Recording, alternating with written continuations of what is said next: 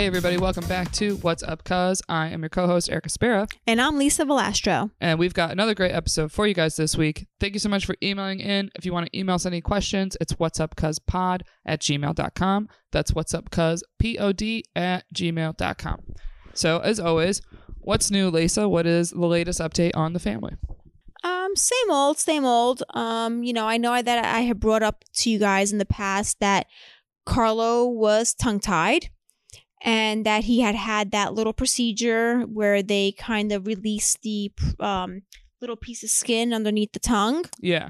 Which he did great with. And we did all his mouth exercises for weeks to follow. He was seeing a feeding therapist who actually recommended the doctor we went to because she's the one that found out that he kind of was tongue-tied. And so after that, we were going to see her on a weekly basis and, we were trying different foods because the whole reason why we started going was for the simple fact that Carlo is a very, very picky eater. And I don't know if you remember me telling you that he really doesn't have a big variety of foods that he eats. Yeah. And, texture is a big thing. Yeah. Texture is a big thing. Smell is a big thing. So it's definitely like a sensory thing. And we've tried feeding therapy when he was much younger. Really? Yeah. When he was, I want to say maybe like 5 or 6 years old. And was that mainly to try to get new food? Yes. That was mainly to try to get new foods. Okay. And that really didn't work out much. And we did it for months because something that I don't know if a lot of people know is that when you go see a feeding therapist, it's not a cure overnight. It's something that is a slow progression. And so I was like most therapy. Yeah. Like physical therapy, emotional ttherapy. Exactly. And I remember, going there one day with some scrambled eggs. So he took a bite of like a tiny little nibble of a piece of egg and he started complaining that his throat was hurting. So we had thought like he was having an allergic reaction to eggs. So that kind of freaked him out a little bit, freaked us out. We ended up not going anymore because he was like refusing to go. So, a couple of years went by and I'm like, but this child is just not eating healthy, anything healthy. It's all carbs. It's all, there's no protein really. There's no vegetables, no fruits. So we started again with the feeding therapy. And again, this is when she found out he was tongue-tied. We went to do the procedure. Then we went back to her for, like 3 or 4 months. And I just felt like nothing was changing. And he was getting now more anxious and frustrated himself. So I feel like I put a lot of pressure on him.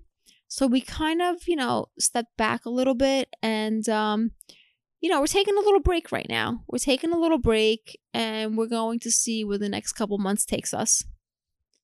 No, I don't blame you. It's tough. It's hard. I mean, I didn't even know that like a feeding therapist of any kind like existed per se. Yeah, it's, this day and age is therapists for everything out there. Let me tell you. If you can't find it, then I don't know. Well, I was going to say, did you feel like you were ever really a picky eater? Like, I just never was. So I really can't imagine having not only like a child that's a very picky eater, but like dating someone that was, or like even like friends that were. Like, it's just, it's one of those things, like, I feel like unless you are that way, it's very hard to just like understand. Yeah, I was never a picky eater. My other kids were never picky eaters. I have to tell you, though, my brother, growing up, was a very picky eater. And it's funny because he's 30 years old now, and he's still a very picky eater. Really? But he's a skinny picky eater. Funny. And I guess when you physically look okay, it's not like much of a concern. Mm-hmm. But when you see your child that, they're starting to not look healthy and you want more variety in their life, you need some type of vegetable, some type of fruit, because those are vitamins that they lack. You start getting concerned, then you want to do anything you possibly can to help them. Yeah, of course. Well, I was going to say, do you have to, I'm assuming you have to like make his lunch all the time too. I do, but see, my son is also very OCD, and my husband is extremely OCD, and he likes routine. So my son eats the same exact thing every single day for lunch when he goes to school. Really? Yep. You know, it's funny. I did that in college just because I like for lunch, I just would get like a turkey sandwich made or something. Yeah. Partly because I was like, okay, this is like kind of healthy, whatever. Mm-hmm. But I had it so much and so often that I remember like one day I got it and I went to like bite into it and I physically gagged. Like it just was like, oh, we just can't. Yeah. Like we just can't anymore. Yeah. Like we've overdone it. We've hit the limit. So it's, you know, I don't know. It's just tough.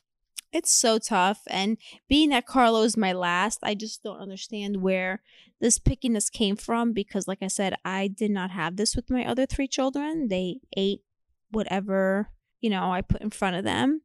I mean, with certain exceptions, you know, but nothing major.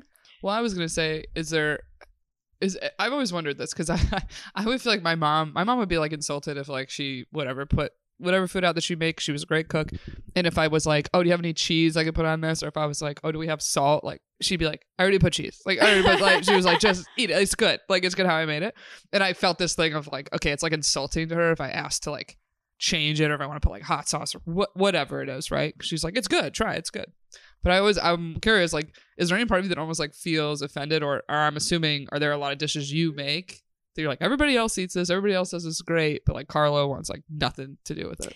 No, I don't get offended because it's not something new with Carlo. This is going on for years and years and years. I definitely think it's something in his head. Mm-hmm. I think it's something that he's got to work through. And I just hope as he gets older, his palate wants to expand and explore more. I'm waiting for his maturity to kind of hit, if that makes sense. Yeah, it's tough. But I mean, I've never been picky, but then like as I've gotten older, I'm like, I realize that I will like really want certain flavors or things that I never really liked before. Yeah. Like ginger is one. And I used to, I never liked olives. I still don't for the most part, but now I'm at the point I'm like, okay, there's like 2 types of olives I do like and will eat. I actually went to Greece with my family, and every time you sit down, it's like, Italians usually there's olive oil, right? Greece is usually olive oil, but there's also like a little thing of like some type of oil spread. Yeah. And I'd be like, man, I'm in like olive country. Like this is where this olive spread has to be the best. And I would try it everywhere we went, and I never liked it. But it would bother me that I didn't. Like I was like, man, I wish I did. You know? I don't need Carlo to eat everything. I just need him to have a little bit of variety, like some type of a fruit, some type of a vegetable, you know, just something that I could work with to, you know, give him some type of variety in his life. Yeah, no, I don't blame you. It's tough. Like I said, I've yet to go through it, and I feel like now that I'm speaking it out loud, if I have kids, I will. Type of thing. But I don't know. If anyone has any advice out there for picky eaters and anything that helped them, please email us. Yes, please do. I could use all the help possible. Just remember, he's got like a texture issue. Like he likes crunchy. He likes things that he could actually feel in his mouth. Mm-hmm. He's not big on yogurt or stuff like that. That's a lot of people, though. Yeah. There's a lot of people I know that they're not, I wouldn't say they're picky, but they're very like, it's just texture. Yeah. That they'll be like, I like all those ingredients, but the texture, not for me. That's me with yogurt. You know, I wish I liked yogurt because it's healthy for you. Yeah. But I can't take the texture of it. Yeah, I don't blame you. All right. Well, if you want to email us anything about this or any of your questions, you can send an email to whatsupcuzpod@gmail.com. That's whatsupcuzpod@gmail.com. So here we have an email here called "Getting My Wedding Dress Memorialized." Oh boy, what does that mean? Yeah, I've never heard of this till this email. So, all right, dear Cuz, my husband and I have been married for 6 years. My mother-in-law and I have always gotten along, but lately we've had a little bit of a conflict. So it was my husband's idea to have a wedding do-over so I could have something to look back on and feel comfortable with. My wedding dress is not something that I would necessarily want to wear again. I always thought it was pretty, but my in-laws were the ones that bought it for me. My mother-in-law started to warm up a little as we're nearing the date of our vow renewal / do-over and kind of buttering me up. I want to have the dress, quote, memorialized in some way, like using the fabric to make into something else for me to wear during the ceremony. Now, my mother-in-law is very offended by this. She doesn't want me to, quote, ruin her dress and somehow is disrespecting her if I change it. I still want to go through with it to change it up for this vow renewal. What should I do and how should I talk to her about it? Thanks. So I guess memorialized means you basically take it. It's almost like that's your something borrowed, I assume? Yeah. Or something old and borrowed? I get old, something old, right? Yes, but again, I'm trying to think back to the comment you just made that you're ruining her dress. First of all, it's not her dress. It's her daughter-in-law's dress that she bought, correct? Yeah. Okay. So it was gifted to her by the in-laws. It was gifted to her. Yeah. Which I don't know the story of, like, I'm assuming you like were trying on the dress and she paid for it. Exactly. I don't think it was like she picked it out. Yeah, that's what I'm assuming. Yeah. Now let's fast forward.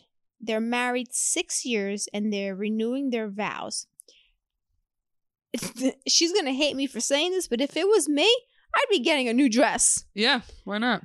But I think the daughter-in-law is being nice enough to use her original dress, just changing it up. I think actually that's beautiful. Mm-hmm. You know, styles change in 6 years. It's not like she's taking the dress and saying, oh, I'm not using this piece of crap, or, you know, I want something new. She's actually making a memory out of it and using it. I think her mother-in-law should be happy, proud, and go with the flow and be like, oh, let me help you, you know, figure out a new style for it. I don't think she's doing anything wrong whatsoever. I'm sorry. Yeah, or stay out of it. Yeah, seriously. I was going to say, it feels like a little bit of a superstition in a good way, of almost like good luck, if you're kind of like, well, I like my marriage and it's going well, so like I want something from the ceremony before, is kind of how I feel when I look at it. Yeah, I think she should just be happy that she's reusing the dress in some way or form. Yeah, I don't know. It's just, or it's interesting of like so many times people will like keepsake certain things that have like memory to them or are sentimental, or the idea in their head is, oh, someone else could use this one day. So it's like, I don't know if that's the mother-in-law's brain of being like, oh, but like, what if someone wanted to wear the dress in the future and you're going to like change the whole thing? Really? But it's like, realistically, I'm like, I don't know many people that like can wear like their mother's wedding dress, or even like their sister, or even like, I had like a communion dress that was really nice. And, you know, my mom kept it. There's only 5 years between the two of us. And my sister was able to wear it. She did fit into it. And then I had a cousin getting married. I mean, not Jesus. I had a cousin getting her first communion. And it was a really nice dress, still nice. She tried it on. It didn't fit her. Still a nice dress, but it didn't fit. And I feel like that's the number one thing, is just like, everybody's so different shapes and sizes. And I'm like, you can never bank on something fitting another person however many years ago, you know? But again, once the dress has been used, if you want to pass it down or reuse it, there's nothing wrong with changing it. I would just be happy enough knowing that it's not going in the garbage, or it's not just being tucked away, that they're using it, and they're using it in a different way. Like, styles change, body shapes change. I know people that, you know, have passed down their wedding dresses, and even passing them down, they still change them up. Yeah, because it's partly, especially when you pass it down, you're partly like, I want to make it a little bit mine. Exactly. Like, I like the sentimental value, or, you know, the fact that, like, say you saved money, didn't have to go buy a new one. Exactly. Like, there's so many nice things to it. Yeah. But it's still like, yeah, a lot of times it's like, you know, like we were saying in a previous episode, of like, maybe you add like a little bling to it. Maybe, something. Or like the veil's different, whatever. Yeah. You gotta like change a little bit up. I think her mother-in-law at this point, I mean, stay out of it. Your daughter-in-law has been in the family for 6 years now. I think she's been there long enough that she, you know, has earned her respect and wings, whatever the hell you want to call it. Like, let her do her thing, man. Mm-hmm. Yeah, I agree. But do you think she should say anything to the mother-in-law? It's kind of what she asked. What I think that she should definitely sit down and talk to her. I mean, I'm the type of person that I like to clear the air. I would definitely sit down and talk to her and give her your valid points on, I totally appreciate you getting me the dress 6 years ago. I loved it. You know, this is something now that, you know, your son and I are doing, and I definitely want to reuse the dress because it's definitely a great memory. It has given us beautiful luck, but I want to change it up to my style now because, you know, my style has changed a little bit. Mm-hmm. So it's definitely a memory that I want to keep, but just, you know, change the style a little bit. And I would really appreciate it if you respect my decision. You know, I love you as my mother-in-law. You've always been there. You know, you got to butter them up a little bit too. You got to kind of like make it sweet for them. Mm-hmm. Make them feel loved before you stick it with, but this is what I'm going to do. Yeah, true. The compliment sandwich, as they say. Yeah. But that's what I would do. Yeah. I mean, if anything, yeah, you could throw in the compliment like, I mean, yeah, you did a great job helping me pick it out because, like, it's stayed in great condition. Mm-hmm. Like, the material's such nice material. You know, there's always something you could do. Yeah, there's always a way of getting your point across in a nice way. Yeah, or I'm like, if you're not that attached to the idea, and if she throws a fit, and you just go, you know what, I'll just get another dress, also fine. But I think stick to your guns. I think it is nice to reuse it. Yeah, definitely. And I don't think she's doing anything wrong. And it's just a nice memory. Yeah. Well, thank you so much for emailing in. And if anybody else wants to email us any questions, it's whatsupcuzpod@gmail.com. That's whatsupcuzpod@gmail.com. And as always, if you have any time to leave us a review on Apple Podcasts or iTunes, please do so. It really helps us out. And thank you all so much for listening. We will see you next week. Bye, guys. Till next time. Bye.